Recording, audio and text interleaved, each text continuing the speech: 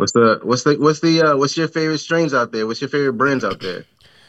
Well, I've kind of I've gotten it when I guess one of my favorites on the smoke side, pre roll joints, got into some Jeters. I don't know if you've heard of those. They're a company out here.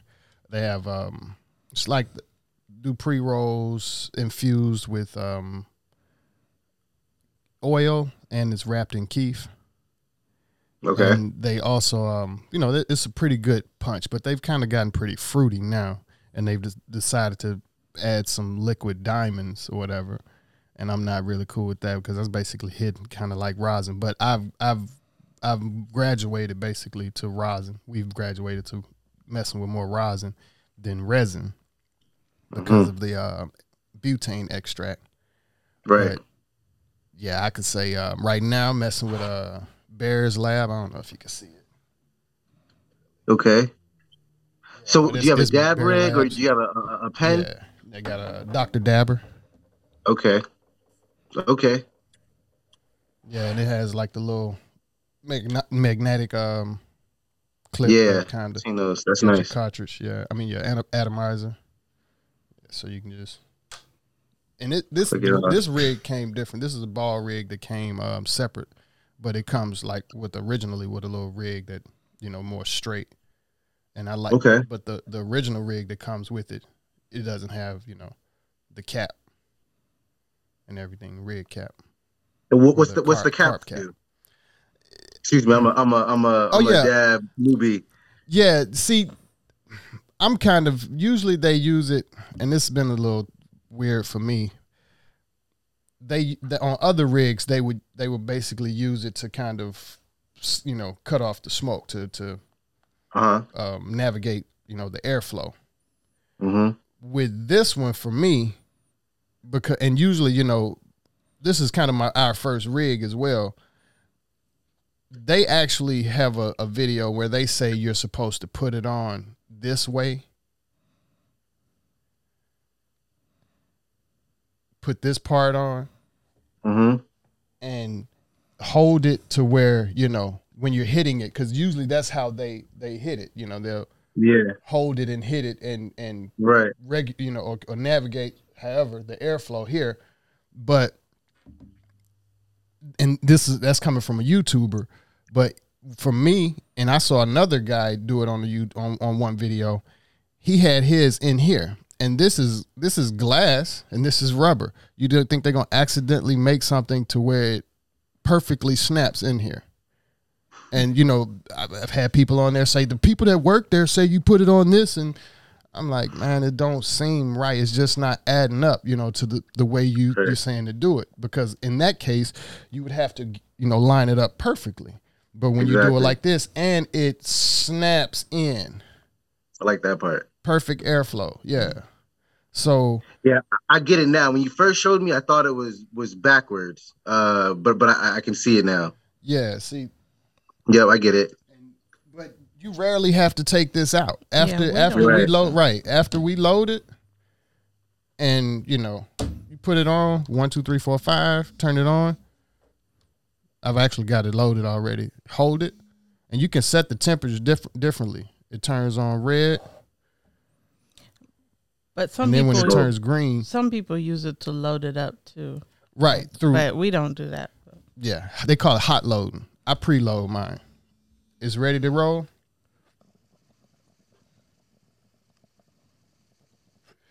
No balancing act, because if you don't snap it down in there, now you have to do this balancing act, and there's no real difference or the only difference is you don't have to do the balancing act this way when you click it down in there, and it's just constant airflow. Otherwise, if I was trying to hold it and I'm not perfectly on there, I'm not going to get the right kind of airflow, and it defeats the purpose. So it's like, I don't think they accidentally molded glass to fit this rubber piece perfectly. Right. And some white dude saying, oh, dude, I know the people that work here, they do it this way. Like, bro, that shit don't make no sense. No, there's no way it's accidentally. You accidentally made a piece that fits perfectly right here. versus on here, there's no perfect. Like I can get up Right. with one hand. I could hit this one hand and Right. turn it on, I walk think that's around. the point. That's what it looks like. That Yeah. is portable. got- That was the whole It's point of it. portable. It heats up.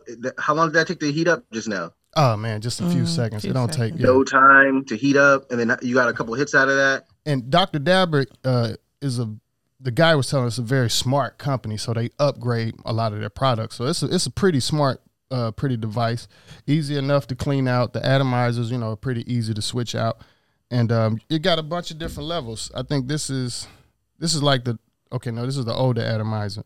So 1, 2, 3, yep, 1, 2, 3. It changes. 1, 2, 3. White is the highest, 1, 2, 3. So purple is the lowest. Blue a little higher. Whatever color that is, sky blue, 2, 3. That's 4, 5. Yeah, six different temperatures. Yeah. Damn. See, this I could get into dabbing with this. Yeah. You know what I mean? With the other rigs, with the torch and everything, it's like that's not enough. We couldn't do it either. Yeah, we skipped straight to this when it comes to the dabs. I like that. That I like. Because when I've dabbed, my friends put me on. I enjoy the flavor. I like even just the one hitter concept. You know what I mean? I get one nice clean hit. I get to where I want to be, and then I'm chilling. I don't have to smoke a blunt for an hour or whatever. There's no rolling up, so I kind of like that part of it. But the whole rig, the whole thing was just too much for me. This I could get into. Yeah. That's clean. And I've gotten to that point. We've gotten here to where, I'd rather just go ahead and grab some dab. I haven't grabbed Jeeters in a long time. They got some new flavors. I've been thinking about it, but my accuracy, and this is one of their highest for Bear Labs. This is one of their highest testing flavors, Biohazard OG. So it has a real good taste. And I usually get house rosin from Stizzy. It's a place out here, warehouse called Stizzy, pretty big. I know Stizzy, yeah. And their prices are decent. And that's where I get Bear Labs from. I actually called another place, Dr. Green Thumbs, and they were like, no, we don't, they don't carry Bear Labs. So I think they're local. Not quite sure how I guess that's something we could talk on as well, how the politics of that work in the cannabis industry with, networking with companies and stuff like that, or getting your products and stuff, or how they work with that. Because for me personally, I would think that Dr. Green Thumbs and Stizzy are, I could say for my personal on this side in downtown LA, got to be one of the cheapest, high quality dispensaries around. Because the tax out here is crazy. Yeah. Yeah. I mean, honestly, the tax out here is crazy. So I wasn't too sticker shocked, coming from legacy, the traditional market. Yeah. There's a big price jump, but just comparing like dispensary regulated industry to regulated industry, it wasn't that crazy. You guys had a lot of price points. That's how I look at it.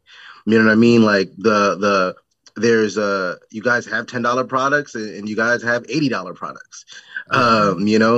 So that's kind of how I looked at it. But no, it's a lot, man. It can be a lot, especially if you like what you like. That can get real pricey. Yeah. And see, they've changed some things. I'm sorry, you was gonna say something? No, I was gonna say places like Dr. Green Thumb, they specifically are a brand company. So a lot of people there are like a brand, and I've seen a $1,000 drink, like an infused high quality. It looks fancy. It comes in a little box and it's $1,000 for this alcohol that's infused with cannabis. So you can get, fancy out here. Yeah. Wait, it's alcohol? Yeah, but it's cannabis infused alcohol. Whoa, but that's different. I think it had 1,000 milligrams. It was something weird. Yeah, they definitely have some usually punch, some things that really pack, because this here is 91%. Yeah. THC, and as far as you talking concentrate, most of them Stizzies, they're maybe in the 70s. They might get to the 80s on some of them with their rosin concentrate. And rosin, that was one of the things. I guess dispensaries having a hard time competing with flower out here in the streets. But when it comes to rosin, you can't really get this in the street for no price. You know, because of the process. So, you know, you got to go to the dispensary to get the best, you know, prices on rosin, because they the only one that can afford to put out, you know, to create it and sell it for a certain price. Yeah, man. All pretty much all extracts minus you know, like some full spectrum, like a tincture or something, things like ethanol based extraction. Most everything else is I mean, even that, it takes a lot of product. It is not cheap. Just the process, like the product itself, forget the process, but the product itself, you need a lot of flour, or raw material, trim, whatever you're using, to get there. So yeah, you know, we see the same thing here. It's definitely available. But no, there's just a wider selection. And like I said, if you like what you like, we you know, you got to pay for it. Out here, I'm curious about out there. Out here, we still have like these, they call them sessions. So they have like underground parties, basically, almost like a swap meet, or, you know, like a flea market type situation, where you have multiple vendors set up, different tables, and they're all selling all kinds of product, vape pens, you know, concentrates, obviously tons of flour, and that's still very prevalent out here. I'm curious, you guys have things like that out there? What does the traditional market look like? Secret Sesh. Yes, Secret Sesh is that's the one that I know I quite basically legally feel like they're legally doing it to a certain degree, that's as big as their events are. I'm not, but that's basically the legal ones too, because once I'm thinking back to when we were in DC. DC had some that just weren't as, you know, legal. They was those types of sessions, you know, everybody have their, you know, brand out there, but yeah, we know, you know, it wasn't just like out here, like, you know, they weren't advertising it on, you know, on different things like that the same way. Yeah, out here, man, it's like you have to get some ID. First, you have to know somebody to even get the guy's email address. You have to know somebody before you can even get the email or the IG account. It's private account. They got to follow you before you can follow them.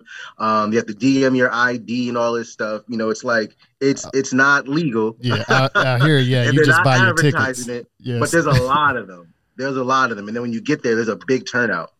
And everybody's ready. We're on the air, right? Yeah, kind of. We haven't quite did the official. We haven't did the official intro yet. Because I know, hey, this was the point of the call. I know y'all are connoisseurs too. So I know we could just go on without being on the air for hours. Yeah, we weren't. I didn't know what kind of schedule y'all got today.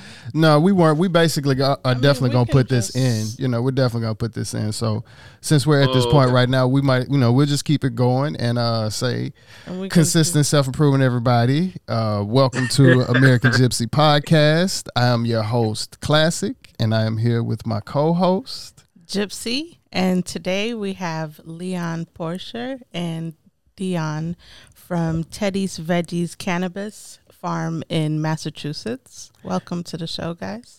Welcome. Hey, and that's the beauty of having your own podcast. You see how you just pivoted right there? Just went into an introduction after a 30-minute conversation. Yeah, we always look to, you know, switch it up a little bit, you know. Yeah. Oh, but we can cut it and still put it in the beginning. No, I think we won't. We'll just let it ride. So appreciate you know, you being here with us and your time and considerations. But, you know, we'll just keep, I'm sure, you know, you guys was enjoying the conversation as much as we were, our listeners. So we're going to, you know, jump back in it, discussing the sessions. But, yeah, for out here, yeah, you buy your tickets and, you know, show up. I was going to say, before COVID, there was Secret Sesh. There was a building across the street from us where they held like a vending event like you're talking about. It's called Secret Sesh. I think when COVID happened, they started moving it other places, and they stopped for a little bit. But yeah, because you couldn't have gatherings. Yeah. Period. Yeah, they just started coming back, but basically they have just vending opportunities for a lot of brands. And it's but they're full-fledged, full. I'm back. I'm losing my words. They're back at it now, basically. So fully back at it, I saw that actually they upgraded. They have this dome now. You got to look them up. Secret Sesh on Instagram. They're starting to hold it in the dome, and they have a light show. They have a bunch of different psychedelic looking things going on inside of the dome. So that's why I mean, like, there's a difference when you're looking on the legal side and you're looking in how it used to be in DC. Like, yeah, man, the police ran in here. We're not having it tonight. You know, that would happen sometime in DC. Yeah. When they'll be like, yeah, you know, we're not, they caught on us to it tonight. We're going to move the location. But here, yeah, you can buy some tickets to Secret Sesh. That's what they call it. Secret Sesh. And, okay. Yeah, because DC they get raided. Yeah, man, it's interesting, and because so here the police don't mess with them too much. Knock on wood. I don't want to get everybody jammed up, but we've been to a lot of these sessions that are in the same place, right? They're like super secure as far as getting in, but once you're in, they pretty much have them in the same place. They move them around a little bit, but you know, it seems like the police just kind of letting that rock. What they are cracking down on is home grows and cultivators, people that are kind of producing the product. But as far as these sessions and things, I've seen a lot of them, you know, they're getting more bold on Instagram and stuff like that. And then even just traditional market, retailers, I've watched them upgrade. You know, we came from the baggie era, you know what I mean? Like actual plastic baggies. And now, they'll have branding, they'll have jars, they have different packaging. Take my card, man. So like as soon as we went legal, everything, you know, the whole market, everything just went, you know, more commercial, I'd say. Yeah. And it's beautiful to see that, you know, evolution of the industry or just, you know, cannabis period, but it definitely is supposed to happen a lot better and look a lot, you know, more forgiving in a couple of areas, but we'll come to that, you know, we'll come back to that part. So what is the cannabis environment in Boston? Because we got to experience it in DC. They kind of went legal, but it didn't feel like it was all the way legal, and it was hard to get licenses. So what's the environment like? Period. Yeah. So like even vending people, they get licenses to vend and they still get raided. So it's like, what's the environment in Boston or Massachusetts? From a regulated perspective? Mm-hmm. Yeah. What can you you can grow in-house personal? What's like you can grow personally in-house? Is it limiting everything? Yeah, so they just kicked on when adult use came on. So we had medical, we passed it 2012, 2014. And at that time, with a medical card, you could cultivate in your home up to 6 plants. 12 plants. 12 plants in your home. Per person? And then you could add per person. Everybody with a medical card could cultivate up to 12 plants, and then you could add somebody, like you could cultivate for somebody else if they added you as a caregiver. So we had that caregiver market for a while. That's kind of where we got a chance to expand and dial in our skills, focusing on how we would scale our production under the caregiver laws. When adult use came online, they opened it up to everybody had the right to grow 6 plants in their home. With medical, you can grow 12. Without that, recreationally, anybody can grow 6 plants in their home. So yeah, it's been a transition. I would say there's been like a little bit of when medical came on, it wasn't really a big thing. It was in the sense that it was new and it was exciting. We had people driving from different states. We're not far from Jersey and Philly and Connecticut. So that happened for sure. People were driving in when medical was available just to purchase in a dispensary. Mm-hmm. Same thing when adult use came online. There was like that novelty, you know what I mean, period where people are driving to see what it is. There's long lines. All that died down. We have new dispensaries opening almost like monthly now. And there's really not much, they just come and go. They or not go, but they just come, people show up and they're just open. There's not much, there's not much of a, spectacle around it now. But as far as like licensing, that's a great point that you brought up, right? Like the rollout for licensing and how readily available they are is a major, area of concern. It's a big topic here for people that are like us, entrepreneurs in the space. With medical, and a lot of states do this. So they open up medical first, like with very, very strict guidelines to opening. And Michigan, there's a lot of places, Arkansas, Michigan, a lot of them copy pasted what Massachusetts did. And I mean, as far as like having $500,000 cash liquid available in an escrow account. The application fee is $15,000. You don't get that back. That's non-refundable, right? If you don't get approved. The license itself is $30,000, right? This is just off top before I sell a thing, right? Before I make any dough. That's not even including my rent or lawyers or anything, right? Just off top. So with that model, yeah, there was no like mom and pop. There was no every business had to be vertically integrated. Again, this is a structure you see in a lot of other states. Yeah. Every business has to be vertically integrated. They have to grow their own product, package it themselves, and then have a dispensary to sell it from. That was the medical field. So when they rolled out adult use about 5 years later, there was that kind of disconnect of the medical market, which a lot of them got grandfathered in and got adult use licenses first. So a lot of them were offering both. They had like a line for medical and a separate line for adult use. When we had other licenses come on board that were strictly adult use, there was that disconnect, right? Of like, these other vendors don't need to buy your product. You know what I mean? They already grow their own stuff. They're expanding their license. They're expanding their cultivation. So that had a little effect on prices and people kind of entering the market. It wasn't super competitive because they didn't need anybody. There was no need for competition, right? And people that opened up dispensaries, when they're looking for product and supplies, there's no leverage. The dispensaries already are in multiple parts of the state. They have multiple locations. So when you're trying to purchase product from them, they're making you buy, gummies and tinctures and all kinds of other things along with the flower that you want. Right. So it limits. So for people that are smaller owned businesses, you're limited in how you can spend your dollars. You can't just say, give me a pound of this, a pound of that. The deals were structured in a way that, like I said, was difficult to navigate for smaller operators. So that was kind of the rough part that at the very, very beginning of adult use in 2018, 19, even last year, just now, I would say, the end of 21 and 22, as they giving out more licenses and the landscape's kind of balanced itself out a little bit more, we're starting to see that happen where, there's more diversity on the menus. You would walk in 6 dispensaries, right? In, 6 different cities and they all have the same exact menu. That's how it used to be. Now we're seeing much more diversity because, one, like I said, we're taking the power away from these adult use and medical dispensaries that have their own product, have their own everything, and we're kind of just bullying for market share. And I'm strictly speaking regulated industry now. I'm not really going to touch on the traditional market side of this thing yet. And how that's kind of affected it, but I spoke to it earlier. As cannabis became more commercial, you could walk into it like a Foot Locker.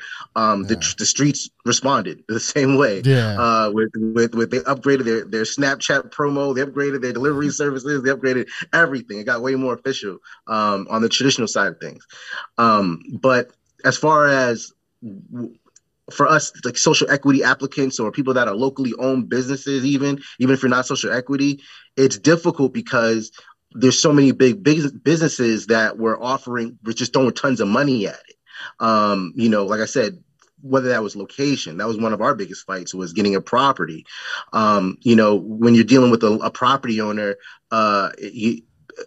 due to the regulations and zoning, there's only so many places in any particular town that are even viable for a particular license type, right? Whether that's retail or cultivation or whatever. The map was so shrunk because of how the zoning laws are that it made those particular properties, skyrocket. People are doing 3x what they would charge for rent or a lease or whatever, because we said cannabis. And you have to say cannabis because you could waste a lot of time trying to like surprise them. Like, oh yeah, by the way, it's a cultivation facility, right? And then now we have to go through a whole other thing with zoning and all this other stuff. So it's you got to kind of get out in front and just be upfront and be honest about it. And So yeah, man. I mean, as far as like locally, people like us who are from Massachusetts, it's been difficult, man. You know, it's been and not just difficult, but um, it hasn't been optimal. I'll say it hasn't. We haven't reached our full potential because of the way it was. We had this. We were adult use technically, but everybody with an adult use license for a long time were medical facilities. So we weren't getting like the best growers, the best product. We weren't having competitive pricing structure. Just now, we're starting to see that kind Okay. I think you cut out a little bit there. Still there? of. So Okay. yeah, I'm here. Okay. Okay. Yeah. Did you have a question, Lou? Oh, I was gonna say, what type of operation do you have? Is it indoor? What are you looking for when you're looking for a growing facility? Yeah, for us, we're legacy market, traditional market crossovers, right? So, our style of cultivation is product and flower that people are very familiar with. And that's kind of what we want to do. Not kind of, that's exactly what we want to do is bring high quality craftsmanship to the market, which is not, as I described, these other models were more warehouse, Walmart weed style cultivation, right? There's a lot of different things you can get into without getting too nerdy about it. There's a lot of like different techniques that are just kind of basic operating procedure that weren't standard in the industry. So the product that was in the dispensary wasn't like familiar to people in the Massachusetts market that have been purchasing cannabis for years. We have a really high end palette here. So that's kind of what we stick to is what we would do residentially with that caregiver style, small batch cultivation. So we build indoor facilities, small batch harvest. We keep our room size relatively small, comparatively speaking to the industry. It's not small to the weed that's been grown for years and years and years, but again, comparing it to the warehouse model that we're up against, our style would be small batch cultivation. We have smaller rooms, smaller harvest, very strain specific. There's only one strain in each room, and that's our thing. So our model personally, Teddy's Veggies is we're vertically integrated. So we have cultivation, we do our own manufacturing, and we also have home delivery as well, which recently just got passed. So we can bring it straight to the consumer. We're not typical brick and mortar, but we do have that kind of e-commerce kind of dispensary. Yeah, I was gonna ask, do they separate? I know some states you separate cultivation license from retail license. Do you sell just to like stores? But you said you also sell to people as well. Yeah, so we can right that the cultivation license allows us to sell to other dispensaries and other product manufacturers. The manufacturing license allows us to have a brand and have a branded product. We can put it in a jar and then have it on the shelf, right? And not just sell unbranded turkey bags wholesale. And then the delivery license allows us, yes, that direct to consumer sales as well. Okay. So what were you doing before, I guess, you got into the cannabis industry, and what inspired you to get into the cannabis cultivation industry? I was doing music. I'll say that. I was doing music. I've been in music my whole life. When I was younger, I was like, my brothers were 15 and 16. We started a record label. I was like 9.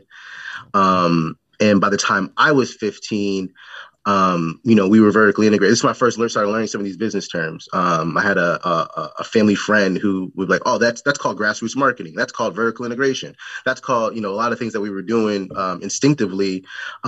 He taught me kind of the business concepts behind them.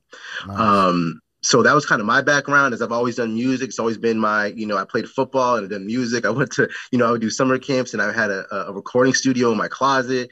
So that's kind of how I grew up. All through high school, I've been kind of serious about art. I've been serious about, my craft or just craft for a long time, right? But serious about my fun. For a long time and turning that into a business.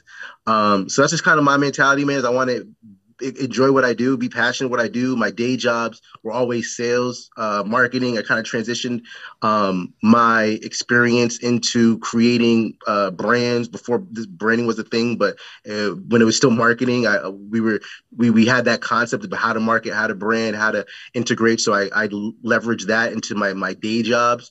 We're always like kind of sales and marketing things. I've done that at every level, retail, all the way up to corporate, sponsorship sales. We used to do big corporate conferences, things like that, mostly private sector stuff.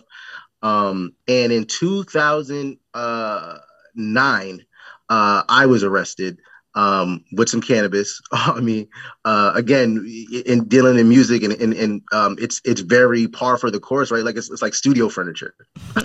Yeah. So cannabis was always around in that way. So it was something that was just always a part of our just like sneaker culture, hats culture, clothes, fashion. It was something that I've always kind of just been into, learning the new strains, learning new things, and what's coming in, what's going out. We were just always into it.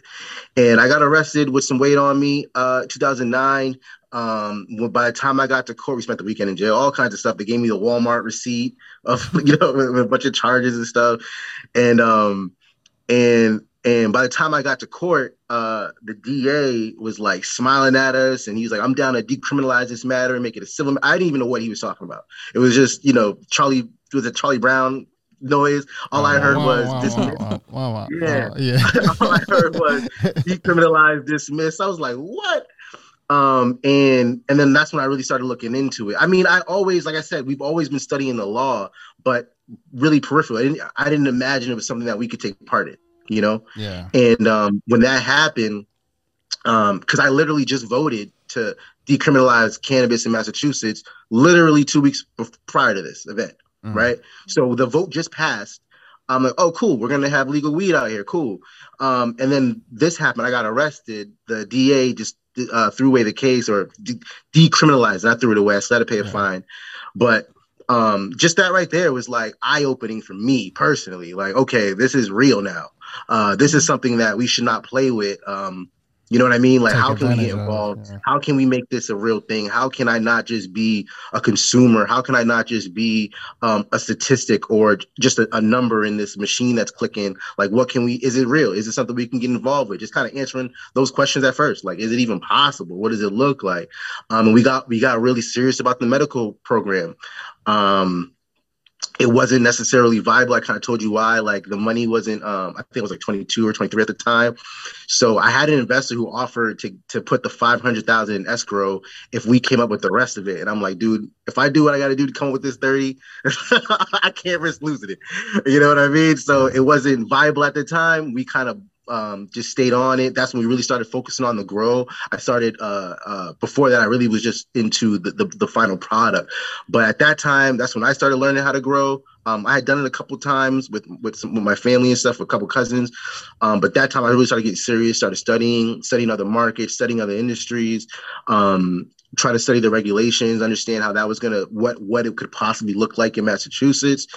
So that was 2020, like 2010. I started kind of getting serious about it, prepping for it. And then, man, it took a long time. We had 8 years before we passed adult use in Mass. So that was 2018 before we came out with the adult use regs. And that had multiple license types. Right? The medical only had basically one license. You do everything. So aside from the licensing fees, the build out cost was astronomical. But this was broken down where we could apply for each individual license and kind of start one model. And it had, multiple businesses interacting with each other like a regular industry.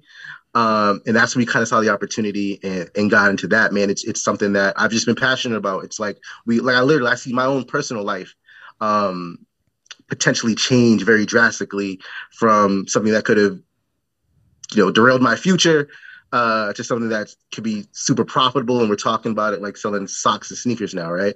Right. Yeah.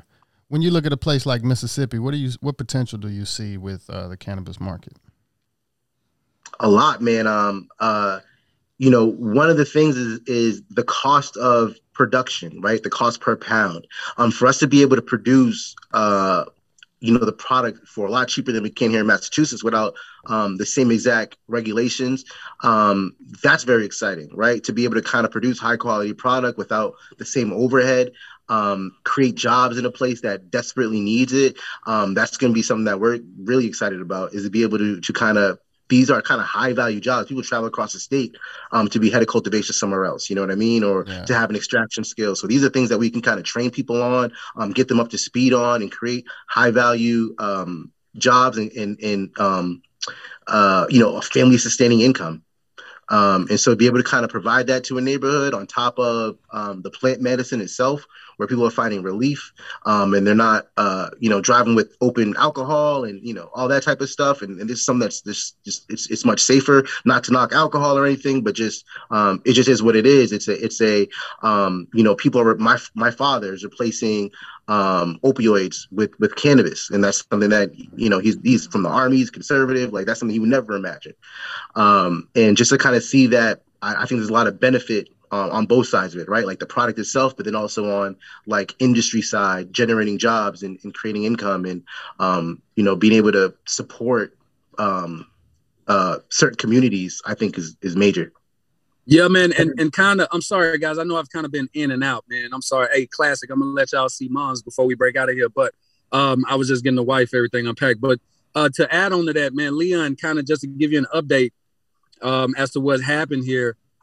Since I've been here, man, it seems to be, I think the Mississippi market is going to be very lucrative because they're already making it super exclusive, right? Like, you have to know someone to get into this industry. So for example, Leon, I was just here for Ken's event, right?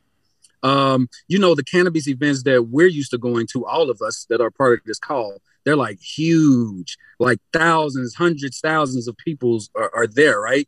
Whereas here at the event I just went to in Mississippi, man, it was 1, 2, 3. It was probably 10 vendors, dog. You had 2 existing dispensaries that are already about to stand up. You had a laboratory, you had a cultivation facility, then you got your software, and then, you got your education people and everything, right? So what's that, 7 right there, about 7, 8? Yeah. So you got that going, and then there was a barrier to entry. So Ken's event was $150, right? This is the Medical Marijuana Association. Classic. You guys, man, who's this, man? You guys, you should know about this. So Ken Neuberger, he's the reason why medical marijuana is a business now in Mississippi. We've met with these guys, with the attorney team, everything, everybody. He's like the forefront of this whole program. Now, on the other side, we met Jessica Rice. She's part of an association as well, but she's minority owned. So on one side, you got minority owned, which is Jessica. Ken is the paid one. Ken is the barrier for entry, and Jessica is not. Jessica has events, Leon, sort of like, how when we go to Boston and people just host events, just trying to get into the industry? That's who Jessica is. Now, Dominique, our banking guy, I met him finally. He's been to both of them. And he's seeing... Oh, he was there? Yeah, I met him. He's seeing the whole barrier. Uh-oh, you cutting out a little bit.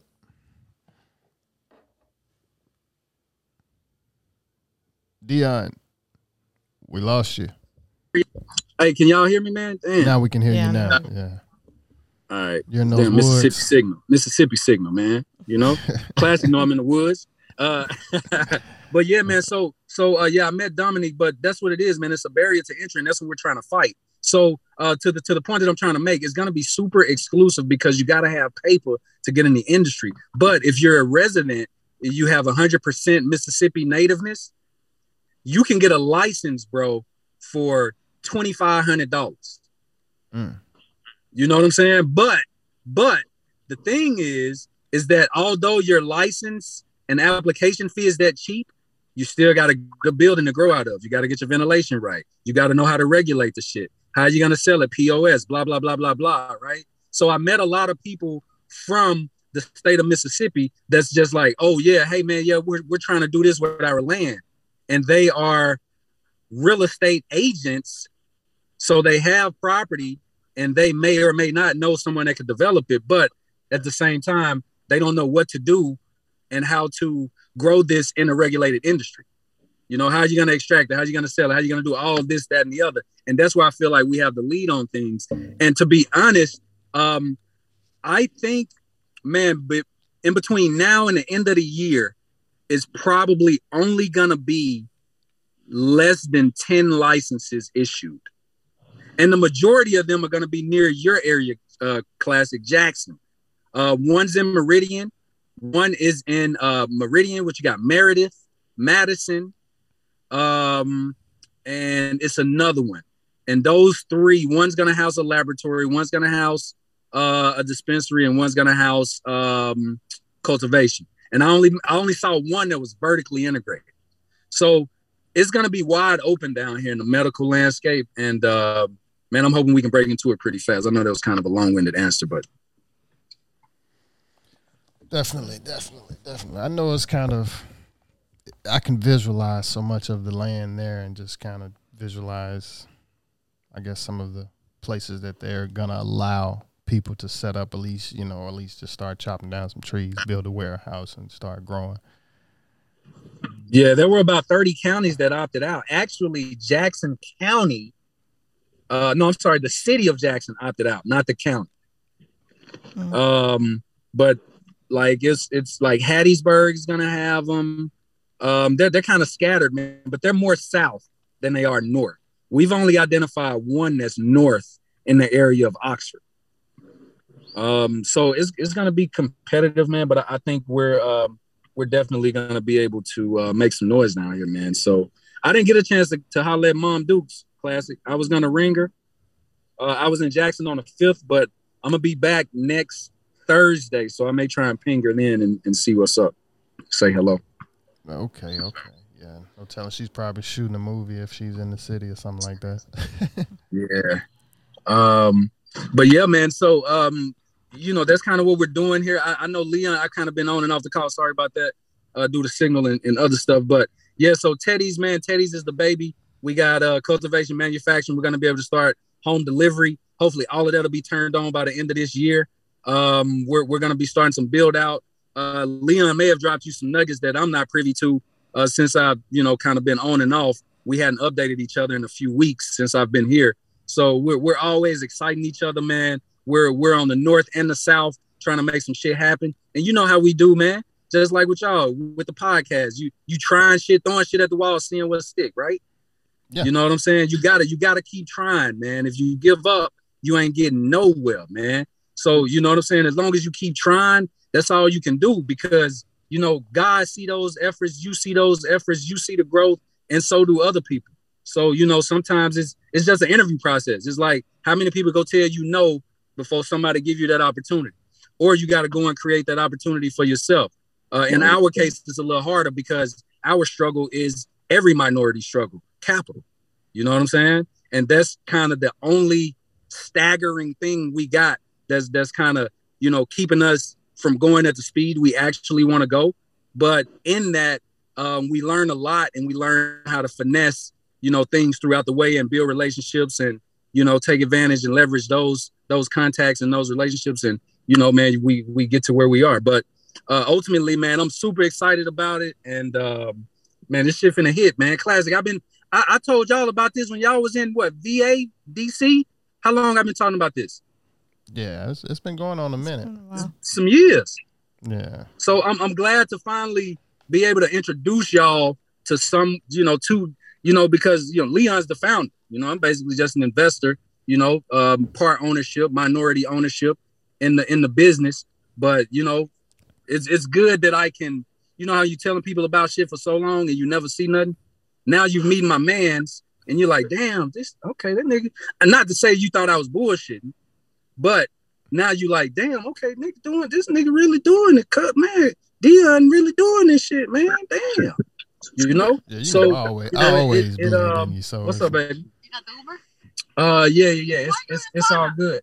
Oh, I'm just sitting in here. I'm trying not because I'm in a good space right now. I've been moving, dropping on and off. Hey, I'm just the wife, man. Can I steal it? I want to show y'all moms and shit. this is like an unconventional podcast right now we doing. but hold on. Let me show y'all. Boom, let me turn it back on. So we at the crib. I like to give y'all perspective, baby. You know what I'm saying? We got the kids across the way on the 4-wheeler. Look like real clouds. I just like to do it. Classic know how to do. Boom. Look, he on the 4-wheeler at the basketball goal.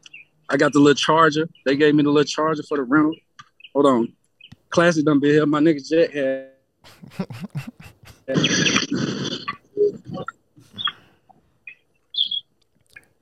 Hey, mama, how you doing? What's up, Mom, dude? I can't hear you. I don't know what happened to the audio. What happened to the audio? We can't hear. He got too close to the house. We can't. Yeah, I told you we got too close to the house. As soon as he came out of the garage, the signal came back. You can't go inside in Oxford. What's up? We lost all the audio when you went in the house.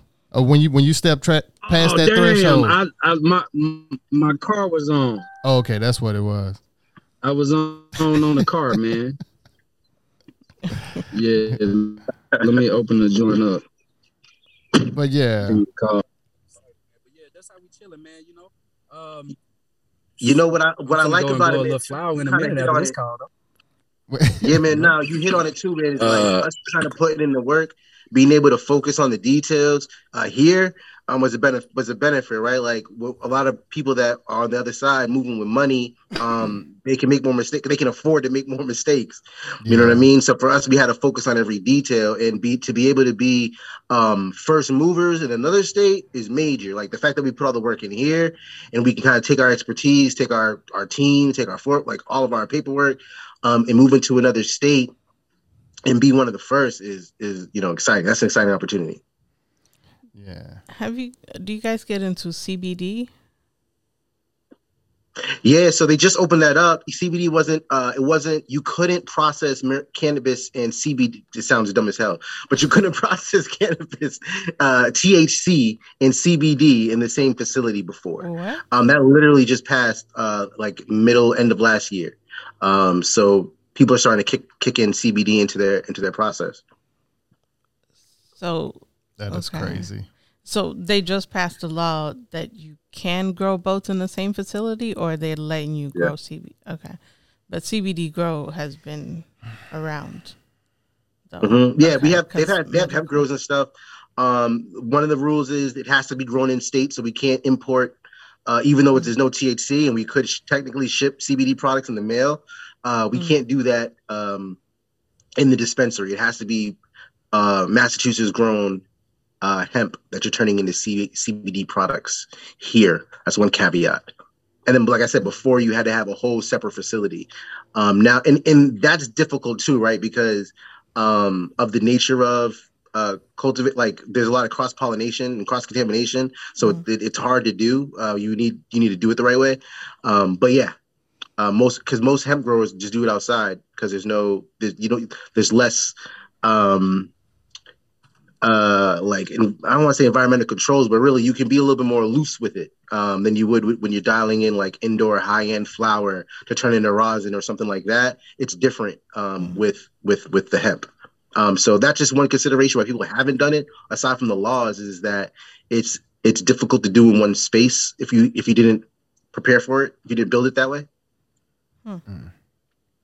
That's weird how they make it so confusing, basically, technically confusing.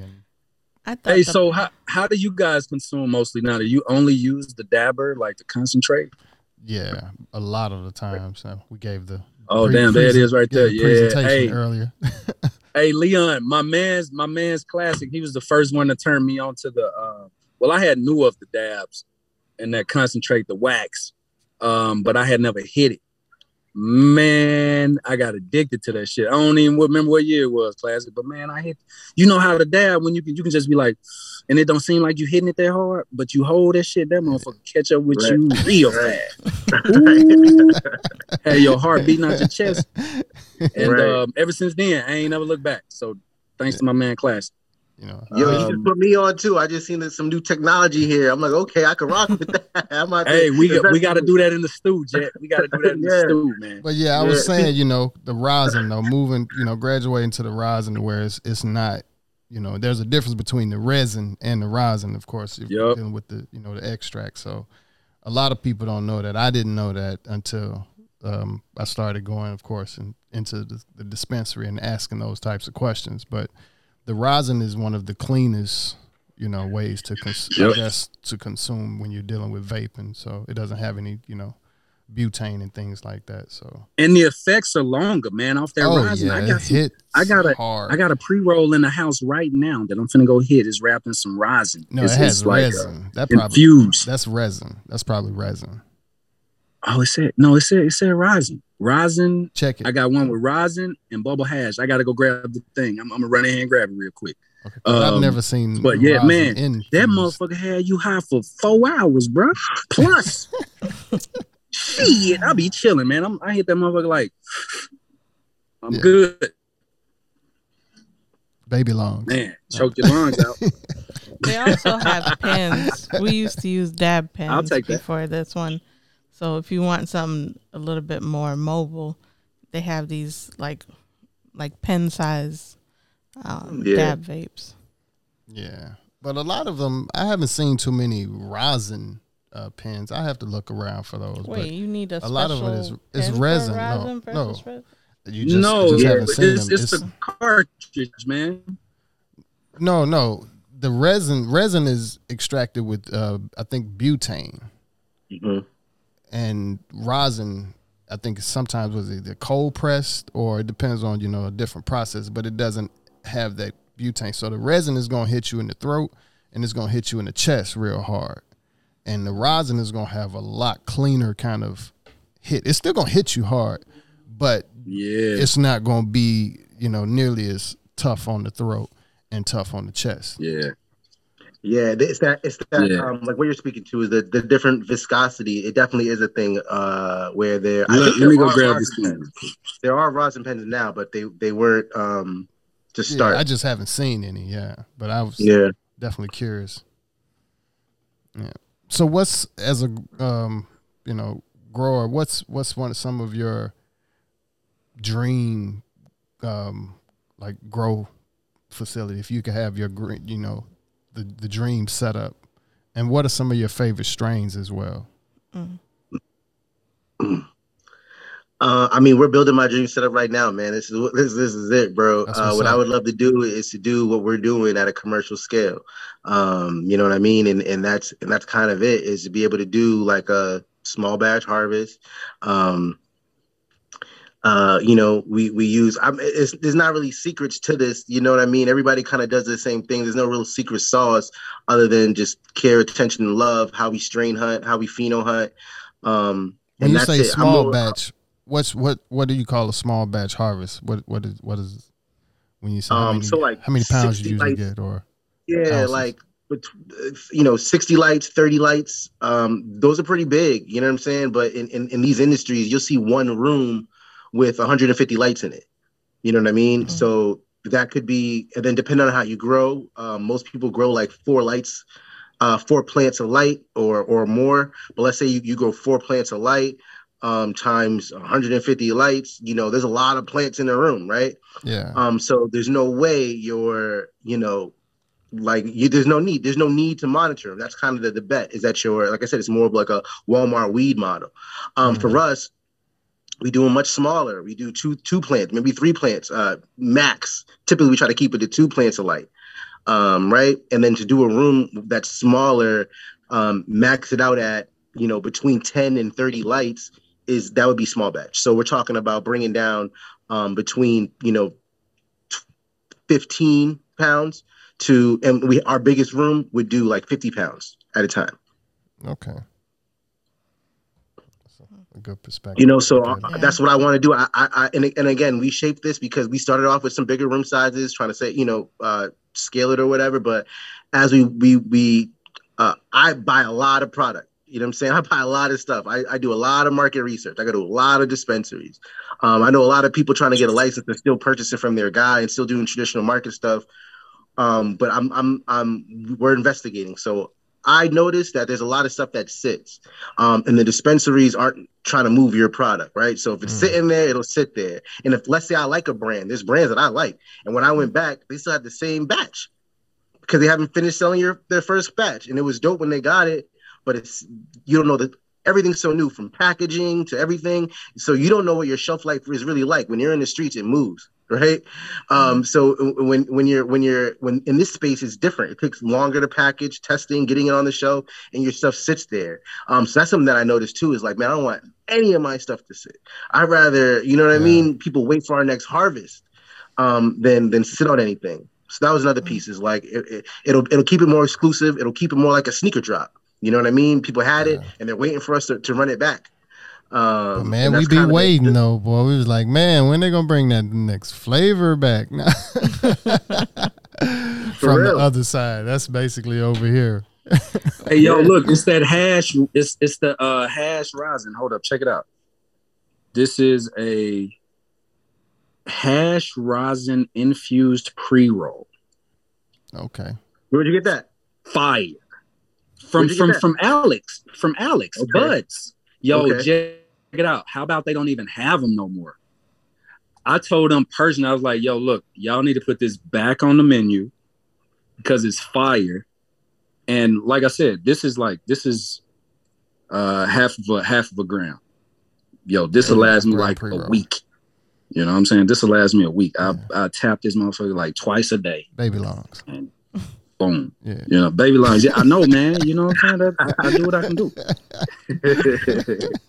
Nah, but it's all good. You know what though? I'm gonna say this because when I first started walking into dispensaries, they would be like, "Oh, this strain's not gonna get you too high," and I'm like, "What about like? Why would you even think you need to say that to me?" First of all, but I don't know because they be selling some boo boo in the dispensaries. What's that? They be selling some boo boo in these dispensaries too. Yeah. Ooh, boo boo boo. It's daytime smoke. Like, no, it's just trash. If I was buying Hennessy, they're not going to tell me, oh, this alcohol isn't going to get you too drunk. No, they're going to say consume in moderation. You know what I'm saying? Consume at your own pace. And that's how we talk about our product. That's what we want to bring to market. Not this, smoke this. It's not going to get you too stoned. Like, no, let me, proceed with caution. That's the advice we get. Yeah. What's some of your favorite strains? Oh, my favorite. I'm a GMO guy, man. I love GMO. I realize that's kind of it's different here where we are.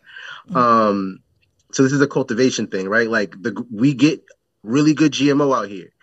And then when I started shopping around, when I go to different places, different states, what they consider GMO, is very, very different. It's a lower bar.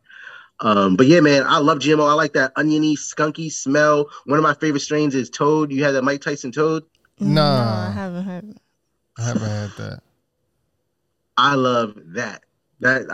Go get you some of that Mike Tyson. I think it was like 65 for the 8th. It was worth it.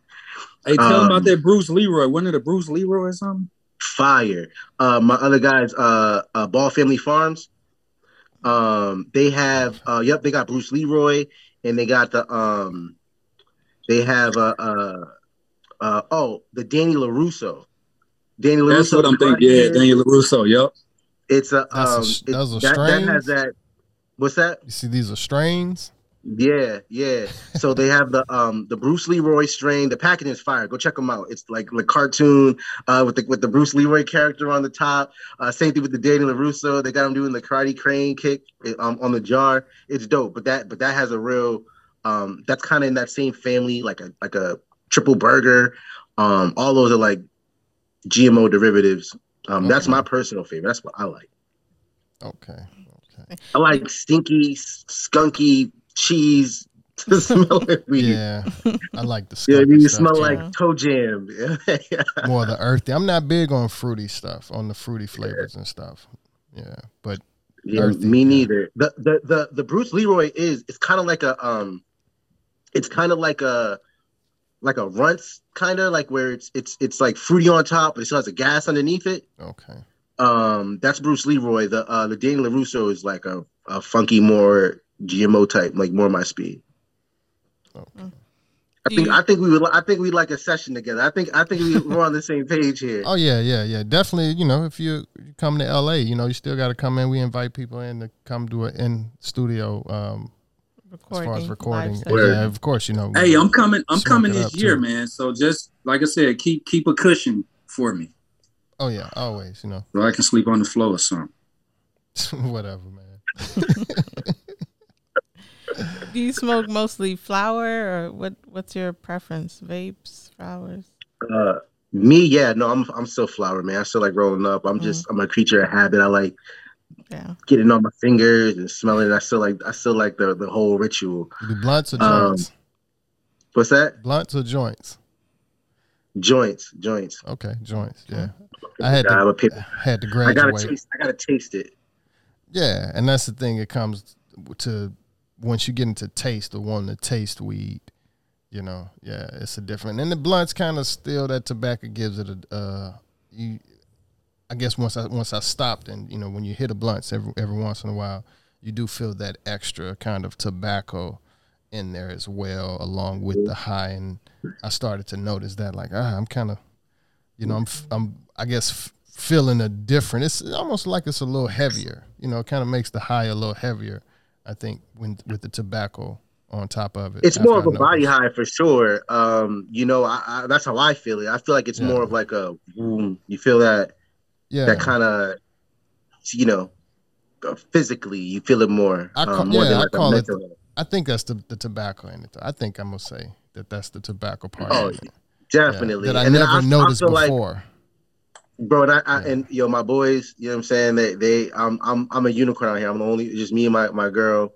We're the only one that smoke paper. All my boys still on blunts, still on you know, backwoods and stuff. So I do hit it when I'm you know what I mean, around people. But yeah, me too, man. I'm telling them, it's like, yo, it's stealing your high. Your high is quicker. That's why y'all roll up so much. Y'all smoke so much, because the blunt is taking the high away from you, bro. Yeah. And you don't get to taste it. Everything tastes like vanilla. Backwood. Oh yeah. Hey, it's funny, man, because classic. I was over Chase house. You know Chase back in Oxford now. Jet, you met Chase, my middle brother, the one right under me. But anyway, we did a case study. You know what I'm saying? I was like, okay, you don't use, because he still do the blunts. I said, look, man, roll this in the papers, some raws, roll that in the swishers. Same bud now. So we do it. You know, I couldn't even stand the tobacco. You know, I'm like, yeah, man, take that shit. I don't even want that. And then, but when he did it, he tasted the difference. He was like, oh, man, I don't know why I still smoke. I said, because it's just habit. That's all you know. That's all niggas do. Well, just also, backwoods and roll. People don't know how to roll joints. Joints, you know, you gotta have a skill. That too. You know, it takes a skill. It took me a little time to perfect rolling, you know, my joints, to get it to smoke like blunts. And then it's just like, yeah, after that, you know, you master the way you roll your joints. I even did a little video on YouTube, this, you know, how to roll the perfect little joint and how to roll the perfect. I gotta peep that. Yeah. So, you know. No, man, you hit it on the head, bro. You know, I was with speaking of the private planes, we were with Black from Monogram. Jay-Z has a brand, Monogram, and D Black is the head of cultivation. He's not a grower, but he's just like a weed connoisseur. He tells the girls what to do. He's also a professional blunt roller. This guy, like, literally, he teaches the Monogram staff how to hand roll all their pre-rolls, right? Wow. And it's they do like 2,000 blunt. It's crazy. It's crazy. But that's something that made me like the Monogram brand too, is like the attention to detail. They are dead serious. He didn't just get some guy. This is somebody that he know from way back in the legacy market. You know what I mean? This guy's been doing it, and he's been tapped in with the cannabis culture. And anyway, yeah, man, he's somebody that still smokes backwoods, right? But or Fronto leaf. But he was saying the same thing. He's like, when I smoke joints, it's like you get more high. If you actually, you know, let the tobacco go out your system and you go back and forth, it tastes better. It lasts longer. You get higher. And that was, I mean, he's somebody that still religiously rolls up, Fronto leaves, right? Yeah. So yeah, that was dope. And he's a professional blunt roller too. But yeah, man, it's a hard sell. People are addicted to the tobacco. That's what it is. Yeah, yeah. And it's like I said, that's how I was introduced to smoking, period. So I kind of had my own personal graduation of, getting into the joints and then learning about dabs and stuff like that, or concentrates. Yeah, man, I turned my tassel to the right from the swishers probably about a few years ago. But look, when you fade, when you're doing it like that, bro, everybody classic, this, man. Everybody in the sip still on it, still nothing changes, bro. We can say this. We'll be saying that 10 years from now. Yep, niggas still on the same stuff. But when you come here and try to like school them, it's like they resist it. They get defensive. It don't matter how many tobacco ads they run showing how you get cancer. You still go. They watch 100 of them motherfuckers every day, and then go out and grab a swisher. Man, did you just not see the commercials they showed you all day, bro? But I don't know. That's that's a lot of people. That's everywhere. That's a lot. I could say that's a lot of different cultures. Because when you think, if I would think about it, I would probably think that Asians might smoke more tobacco than they smoke weed. But you would think, it's the same thing that a lot of the world have learned by now. And congratulations again to her. I got to keep saying, I got to start saying that more because we haven't quite had that conversation. She used to smoke cigarettes and she don't smoke anymore, but she, still partakes in cannabis. But, her stopping smoke cigarettes, that's a whole different, ball game. Yeah, versus weed, that's, yeah. Congratulations, welcome. Yeah. And of course, I don't smoke Swissers no more, so I quit smoking tobacco too. Yeah, y'all exclusively concentrate now, right? Y'all don't fuck with J's, like y'all don't do flower much. Y'all don't do nothing. Every now and then we don't. We'll I guess I won't buy it anymore. Like we mentioned earlier, but we transitioned to dabs. First was vapes, and then now it's. But we would have to stop on the dabs man. Though for a minute to enjoy a joint because I can't. It's not like I can just go in the dispensary and grab straight flower right now and put it in a joint and smoke one joint after coming off nothing but concentrate for so long. Right. I would probably have to stop a day. Right. It's a Jeter. Maybe two. Now a Jeter, I could. You could jump into a Jeter, and I could probably smoke half of one of the little baby Jeters and be good. But that's infused with. So what's the difference financially? Like how much were you spending with flour versus now? I don't know if it's really a huge difference. Well, there is a big difference. This is 1 gram. You talking probably, I don't know what Bear Labs, but it's like the street price. I don't want to holler out their prices like that. They might be giving it to me like 75 $75 or something. I don't want everybody rushing over to Stizzy, and I can't never get the labs no more. But it's probably I guess say 40 to 50 in certain places for this in particular. Most rosins, and sometimes even in the streets, they're gonna try to hit you for about 60 or 70 for the rosin because that's the streets. But some dispensaries, other dispensaries, you probably the same thing is probably 60 or 70. This lasts us two about 2 days. Could last one of us a little, a little longer. No telling, maybe 4 those days. Prices, that's those street prices that's better. You mentioned. Those in mass. Those are store prices. So like for that product that you're holding right there, that's gonna be in that concentrate. Yeah, that's gonna be about $60 to $70 with tax from the storefront. Right, I mean that's what I'm saying. Sometimes that's probably more. Here as well. I can't say it's not, but I guess around sometimes how some of the dispensaries work around the tax thing here. They'll charge you less, I guess, depending on how they get it. They'll charge you less, and then they'll, make it balance out with the tax. So, like with Jeters, you can catch Jeters pretty decent at Dr. Green Thumbs and at Stizzy's. You go North Hollywood, maybe 10, a little bit more, you talking extortion. $20 more for what you paying over here. $25 more from what you paying here.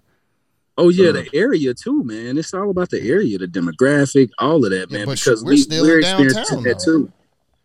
They're still downtown, but is that like a different like suburb? You know how like New York got boroughs? Oh yeah, it's definitely You got- different. Yeah, Yeah, right. So that's what I'm 5 saying. minutes Like is that's different here. Yeah, different. That's what mayor. we're facing in Mass. We're building out this delivery model, and you got certain areas where your price points can literally be, marked up fucking 5-10% more because those people in that specific area, they don't care. Your money ain't no object to them. Whereas in a different area, those price points are lower, and it's like, and then part of it too is, overhead. This place, like in Cali, y'all been in the cannabis industry for fucking 20 plus years. So they price to produce, they price to manufacture. Their overhead is way cheaper now. So they could sell this shit for $5. You know what I'm saying? It ain't costing them nothing to make it. Yeah, they refusing to do that. They're gonna tax you too. 25%. That's MedMen's. I remember they had ridiculous tax when we first got here. Had to learn the hard way, and sometimes you're just paying for rent because you get the same products and drastic difference depending on where you get it, what neighborhood. And I think it's how you, of course, the independent business, how you move and the products. Some of these places probably come because what Dr. Green Thumbs is, which is it? Is it Cypress Hill? The guy from I think the guy one from of the Cypress Yeah, Hill. that's GTI, right? Yeah. Yeah. So Yeah, I remember doing it depends on how he's looking at it. If you can move it fast enough, I think it's the same way with Stizzy. If you're moving it fast enough, you can get it out the door. Cool. I've dropped the price, and as long as it's moving. Some places it's probably not the same way. They probably don't get that type of, clientele in there to move the product. So they may be sitting on some product a little longer. Maybe you have to charge more or a different type. Not sure what's going on business wise there, but Stizzy, oh yeah, they're moving. They're moving product. Dr. Green Thumbs as well. Yeah, they're moving product. And that's a good price point. Like if you're saying that a gram lasts you that's like an eighth. You know what I mean? That's I would say that's a similar price point between 40, 50, 60. Nah, eighth probably costs about the same of a flower. Right. Yeah, I run through an eighth probably in a day of flour. An eighth, or if not, shit, maybe you're looking at it depends on how I roll how I roll in joints. Even though we smoking for two as well, so yeah, eighth is Man, the Two wife days was in Vegas this weekend, and she was with some people, and they went to a dispensary in Vegas. Man, they had $15 eighths, man. Yeah, that's depending on what's the quality. Quality Yeah, is the everything. quality. Right, quality is everything. Quality What was the is name everything. of it? Yeah. Hold up. We've grabbed The the name pre-roll of in it was Vegas. fucking Terrible. Yeah. And that's, that's going to always be the thing with cannabis. Quality, because it's not like, of course, alcohol is a little different. You're going to get drunk, you get drunk. You can go in there and get cannabis, or you get a sativa and you really want an indica, and you're going to have a different opinion on what you're smoking. Yeah. Somebody could be like, oh, this is really good. I don't get me lazy. I'm high in the head. I can go to work, do my thing. And be like, I don't feel the high. I'm stressing. I'm not calm at all. It's two different people. It's how you take it and understanding what it is. Knowing what a sativa does, what a hybrid, what's in the hybrid, and what an indica does. A lot of people didn't know that, and now with the industry becoming more professional. The streets, that knowledge maybe can get down into the streets, and people can learn to smoke a little different. You wake up maybe before you go to your college class, you maybe want to smoke sativa, so it you don't feel so lazy when you in class, and then when you at the end of the day and you still a little amped up, maybe excited about something, you wanted to smoke an indica to calm you down. Knowing what you're smoking as well is important, and a lot of people don't understand that is also an important part of being involved in cannabis, or knowing what you're dealing with. Major, bro, major part of it, and that's one of the things that excites me about the regulated industry is being able to show data, show testing, you know what I mean, show lab results, provide information, and do it in a way that's like every other business, and educate our consumer more, because that's a lot of it, man. It's really going to shape your experience. Exactly, you hit it on the head, man. You're gonna have you could have two completely different experiences with two different strains, right? And your first experience smoking you could write it all off and like, oh, I don't know, weed's not for me. It made me feel like this and like that, and it really could have just been that strain. I'm curious, what are your favorite strains? I didn't ask you guys. Do you guys have a similar palate? What do you guys like? I was realizing when you were naming off strains, when we converted to dabs, we kind of lost track of strains and stuff. When we were smoking mostly flowers, it's like we knew of some strains that we really liked. Skywalker OG, right? Or Diamond OG. What was that? From Sour Diesel when it comes to the sativas. The was it Jack Herrera? Gorilla Glue. That was. Gorilla Glue is. They mix so much of it out here, and it has a good. Yeah, man, it's like GG44 now. You know what I'm saying? Yeah. They got too many of them. But hey, look, I'm trying to. I've been telling Leon too. I'm trying to transition away from flower because I like the clean and the effects and the lasting effects of concentrate, vapes, resin, hash, things like that. And it's the flower, it's on your breath, it's on your fingers, it's on your, you know what I'm saying? Well, that's only when you're smoking around, you like to be clean too.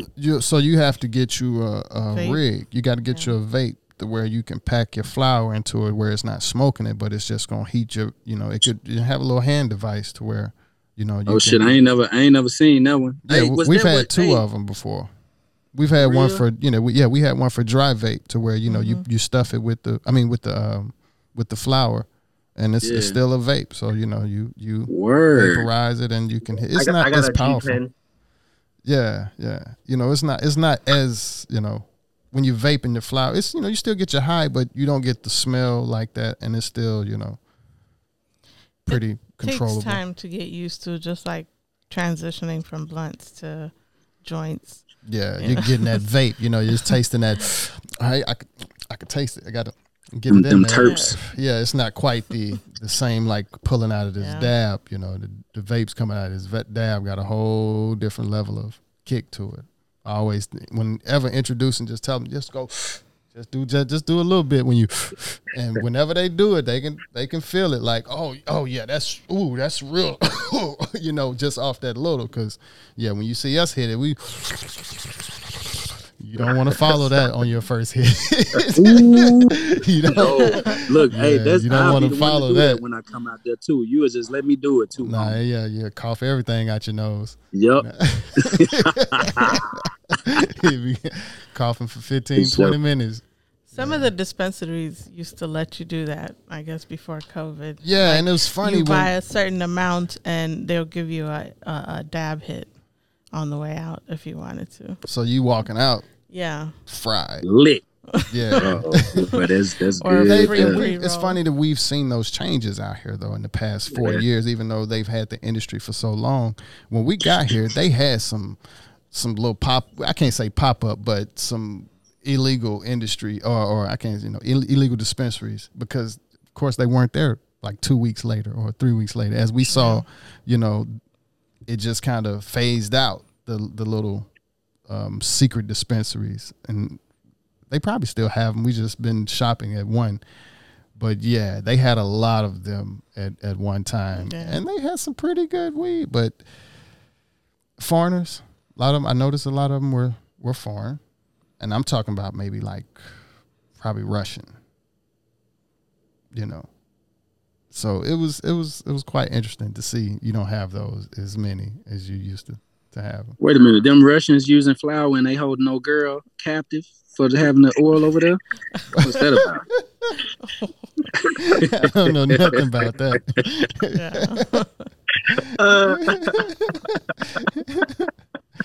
But yeah, it's and you kind of see that out here. That's why I'm proud of y'all, man. I'm proud to see brothers of color into the cannabis industry, because out here it is not that colorful when you go into the industries. Yeah. from the work. Hey man, we trying to do some, man. We trying to goddamn move the needle, like for real, like big time, homie. And we are making progress, man. But this shit is an uphill battle. Like Nipsey Hussle say, man, we done been through every emotion, every emotion to get to where we are now. You know what I mean? So you know, it's kind of a roller coaster thing, man, but we appreciate the journey, and that's what makes it more humbling, man. You know what I'm saying? Just being able to share it. Like I've been able to share it with you for years, and now you're starting to see it. Leon's seen people that I've shared it to for years, and he's met these people, and just to see it you come told to Mama fruition, yet? man, is cool, huh? Mama know you in the industry yet? Yeah, man. Moms know she done met Leon and everything. Leon done been down here, kicked it. You know, he done moved around, man. So yeah, moms know she's excited, she's supportive of it. Shit, I even brought mom some edibles home from up north. She on edibles now, classic. Oh, really? She tried it? Yeah, she trying the little gummy edibles. What did so she shit, think? you know, I'm she not a likes big me, fan helps her of relax. edibles. Yeah, I'm not a big fan of the edibles. What about? Are Yeah. you a fan of the edibles, Leon? Nah, man, they're too inconsistent for me. Okay. For the longest, they didn't really work for me. I think it was the dosage or whatever. But I've gotten it from You the gotta store eat a and whole tried it. bag. Yeah. People be no. riding this shit before you get high. Teeth done rotted out, but you high. It takes a long time to kick in, and then it just feels like it's too much weight on you, like almost an indica feeling, and then it'll last a really long time. No, that's a great point. I that's exactly my perspective on it is, so typically gummies or most edibles are made from distillate, right? And the distillate isn't full spectrum. You guys are into concentrate, so you guys kind of probably know a little bit about how the extraction process, right? But distillate has no terps in it, so it's just the THC, right? I don't even believe in that product, right? Like, I think that's too much chemistry in cannabis. Now, we do certain things with it, but I'm saying for me personally, I think it's a different experience. I think cannabis is best consumed full spectrum, all the terps, all the smell, all the flavor. Whether that's, you can still get that in extract. It doesn't have to be isolated just the THC, because that's not the real effect that you're looking for, right? Like the indica is the indica because it has like sedative terpene profiles in the plant, just like lavender, right? Lavender is lavender because the plant has those relaxing properties in it. That's why you see lavender lotion, lavender, soaps, right? Because the plant itself has a sedative, relaxing chemical component in the actual plant. So when you remove that, and I'm just getting the THC, that's not the experience that we're having. So when you talk about a sativa, so like on a nerd level, indica sativa is all made up. There's no such thing. Everything's a hybrid, right? We still use it because it's the best way to communicate with consumers. Right. The real answer is the everything you're smoking is an indica at this point. Sativa is only hemp, but the actual answer is in the terpene profile. When you smell it and you're like, this is the smell I'm looking for, this is the smell I like, that is what you're looking for. That'll determine not whether it's indica or sativa or the lineage, but the actual terpene makeup of this particular, because when you're talking about Gorilla Glue and I'm talking about Gorilla Glue, we're going to have different Gorilla Glues in mass than you have out there, right? Yeah. The environment that it was grown in, creates and shapes the actual final product, right? So we can have the same strain and get two completely different results, right? And when you put your nose on it, you're going to smell exactly what you're looking for or not. But anyway, that's my thing with edibles. Excuse me. When you're using distillate as a concentrate, it's going to have that effect that we're describing, where it's just THC all at once, right? And that's not the part of the weed that I like per se. You know what I mean? Right. I like that in combination with all the other elements. Okay. Interesting. And then you're adding sugar and dyes, and all those things may affect your depending on how you digest food. That's why I heard something that I don't know if this is true. This is what I heard, that Black people affect edibles, or edibles affect Black people in a different way because of our diet. So a lot of Black people say they don't like edibles, people of color, because of our diet and how we break down sugars. Interesting. That's interesting. I haven't heard of that. Yeah. How does it go when you're calculating like the percentages? Like when I see it there, it says it says THC, CBD, and then it has total THC. Like I get, like but the percentages, is really different between THC and total THC. Like, what does that mean exactly? Do you know? Yeah, so with plant material, with flower, there it's not 100% THC because there's flower, there's actual plant matter, right? So that's why there's only so high you can get, because some of what you're consuming is going to be sticks and stems and leaves, and so that's kind of how they do the math. It's the pretty much the THC is in the oil, it's in the trichomes, so like the crystals, the sugary looking stuff on the bud. That's what you want to separate from the bud, because that's going to hold pretty much the THC. So that's why you can still smell it. You can have, when the blood is curing and drying, that's when you can get like exactly what the bud is going to be like, and that flavor is all right there because of the crystals that are drying. As you go into the trim process, depending on how you trim, whether that's hand trim, a lot of this stuff is machine trim, right? They throw it in a little tumble dry thing and chop all the leaves off. That's taking a lot of the trichomes, taking a lot of the actual flavor and THC off of it too, right? So a lot of that bud that comes out of those machine trimmers are going to be a lot less pungent, and it's not going to have that bag smell as to things that were hand trimmed like we're used to, things that come on the traditional market. I don't have that machine. I'm cutting it. I'm doing this by hand, right? So that's how you get a lot of the terps, and a lot of that smell is still on it because there was less agitation, right? They didn't shake it up. They didn't jar it. And financially, like from a business standpoint, it's kind of a wash because I can collect the keef that comes off of my trimmer, and now I'm selling you keef, right? Like that's cool, but it doesn't make my butt any better. You know what I mean? Yeah. So like from a business perspective, they figured out ways to diversify the product, right? So they're going to sell you the trim. They're going to take all the trim, all the sticks and the stems, and make that into a distillate, right? Yeah. So I'm not even getting the full plant material. I'm not getting all the stuff with all the trichomes on it. They're taking my trim, the leaves that I cut off, the fan leaves, the satellite leaves, that have no really THC crystals on it, very little. The stems, the sticks, they use that to make concentrates or distillate, which then goes into edibles, and that's why they're not as strong, or they're heavy in THC, but it's missing everything else that makes this strain itself. Right. I'm sorry, I kind of went off on your question. No, that makes great. Yeah. Like I'm learning so much. We're nerds about it as well because we've looked into cultivation as well, and I've tried it ourselves. Only been smoking most of my life. We've tried, growing it as well. So the experience. What do you think about grow boxes and stuff like? Because we tried Bloom box. Yeah. I think I think it's dope. So on one level, it's dope. That's cool. Everybody should get their hands in and find the things that they like. I do think some of those things there's a dope product. It's Black owned. There's a Black woman that created it, and it completely completes the growth cycle. It's like I forget the name. I think it's called Trim. But it basically does a scrog, so it grows the plant sideways. I think stuff like that is innovative and dope. And if people can consume, grow for themselves, I think it only helps.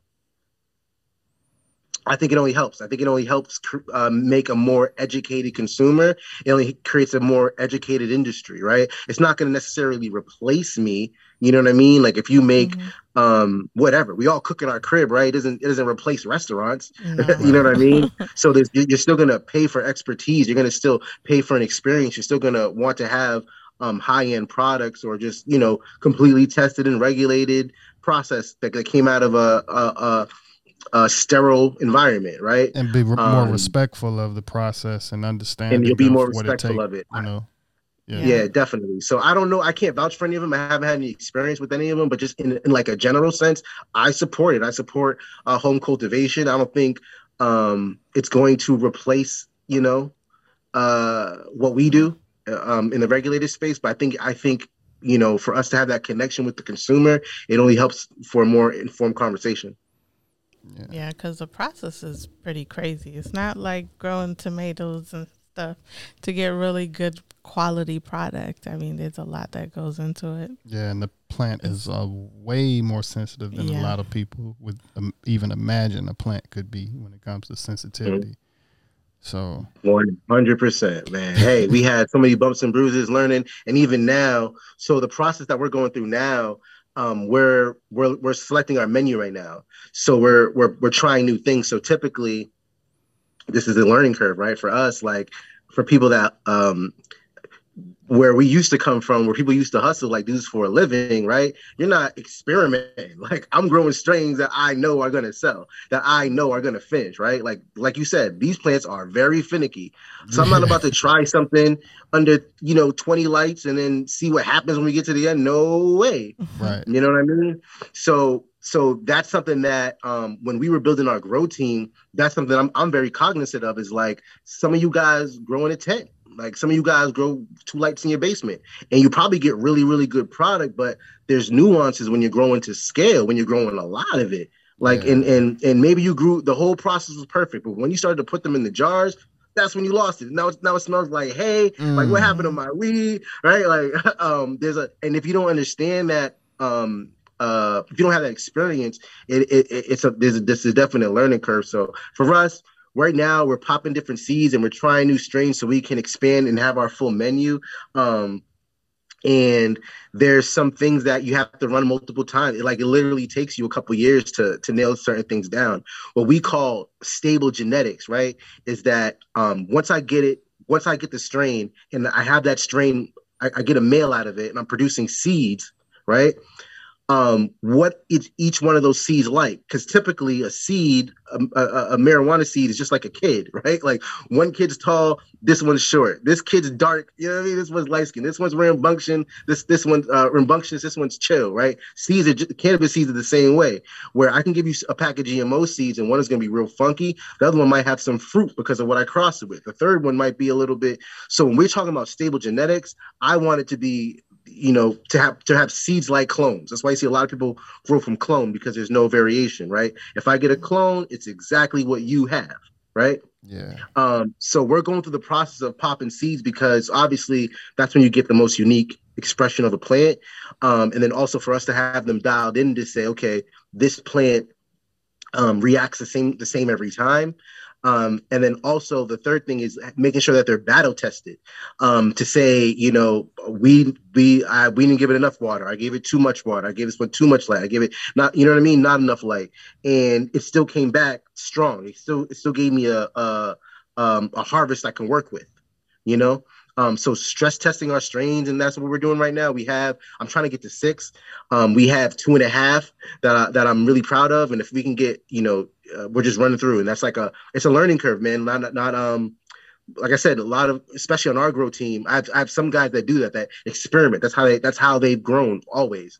But our lead grower, he's all about production. He doesn't miss the harvest. Since we've been working together 5 years, I think he's missed the harvest twice, right? We crop 5 times a year. You know what I mean? And miss it was we had to kill it because we had something funky happen with the grow. So like that's very different, right? You have one guy that's like popping it. I don't really like it. Cut it. Let me start over, right? And my other guy's like, no, we're getting to harvest because these lights got to. You know what I mean? And making sure that we're still putting out quality, because you can't put your name behind anything. If it's trash, no one's coming back, right? So kind of balancing those two things of like completing the mission, but also learning and trying to bring new things on board and kind of expand our menu, is we had to build a separate space for it. You know what I mean? Just so we could do what we need to do, like, and get ready for this commercial part of our venture. Definitely. Do you have any opinions on like soil grow versus hydroponics? I do. Let's hear it. Yeah, we don't like hydro, man. Soil grown, man. Soil grown. Even some cocoa's cool. I know people do. We get really good quality out of cocoa. Hydro will grow fast, so a lot of facilities to grow hydro Mm. because it grows faster and sometimes bigger. You can get a bigger, faster harvest out of hydro, but you lose a lot of the plant essence. And you don't have like the taste is better out of soil. Okay. Interesting. So your favorite strains were probably soil grown. But hydro is super popular and prevalent. And this is what we come back to too. So when we talk about educating the consumer, it's like, who cares, right? Like, this is $50 and that's $60, right? And it tastes like, if you're not a real consumer, you may not, you'll notice a difference, but you may not purchase enough to notice a difference, right? Or you may not allow yourself to notice a difference. Maybe you did it in a blunt instead of this. There's so many variables, right, to your experience. Mm-hmm. So for people that, that's something that we're big on, is like educating the consumer, because when you understand the difference, like, you can taste the difference. It's noticeable. However, there's that competition of like market share. The fact that a lot of these dispensaries do grow hydro, the consumer might just get used to it. That's something you got to break through. Yeah, man. Hey, I told y'all we could talk for hours, bro. Well, my man's could talk. Y'all could talk for hours. I'm over here. I'm kicking it with moms, and I'm finna get ready to hop off this thing, man. Yeah, I was gonna get ready to go ahead and actually say before closing out, you can share your information with the listeners and everything, and and also like I said, we got to invite you back because it's a whole different conversation about the music background. So definitely would like to talk to you about that as well, along with some some more marijuana stuff. But before closing out, anything you'd like to share with the listeners on information, where they can follow you at, things like that? Yeah. Check us out, teddysveggies.com, teddysveggies.com. Same thing on the IG, Teddy's Veggies on IG. We're excited to get this thing going. Check out my artist music, Easy Baby, one word, Tapped on YouTube. Go check that out. We dropped that song about a year ago now. Numbers are moving. And yeah, man, that's pretty much it. Appreciate you for having us. Thanks. I'd love to be back. Appreciate you, Leon. It's been an amazing conversation. Like I said, we opened it up a little different. That's how you know the conversation came in hot. So I hope everybody enjoyed. And for the listeners, you can find the podcast at AmericanGypsy.com. We have all the episode audio, videos, guest information, as well as links to our merch. We have consistent self-improvement merch at luamlee.com. And we'll also have some music under Classic, KLACCIK, Carpenter, CARPENTA. It's on Spotify, iTunes, YouTube, Tidal, all major platforms.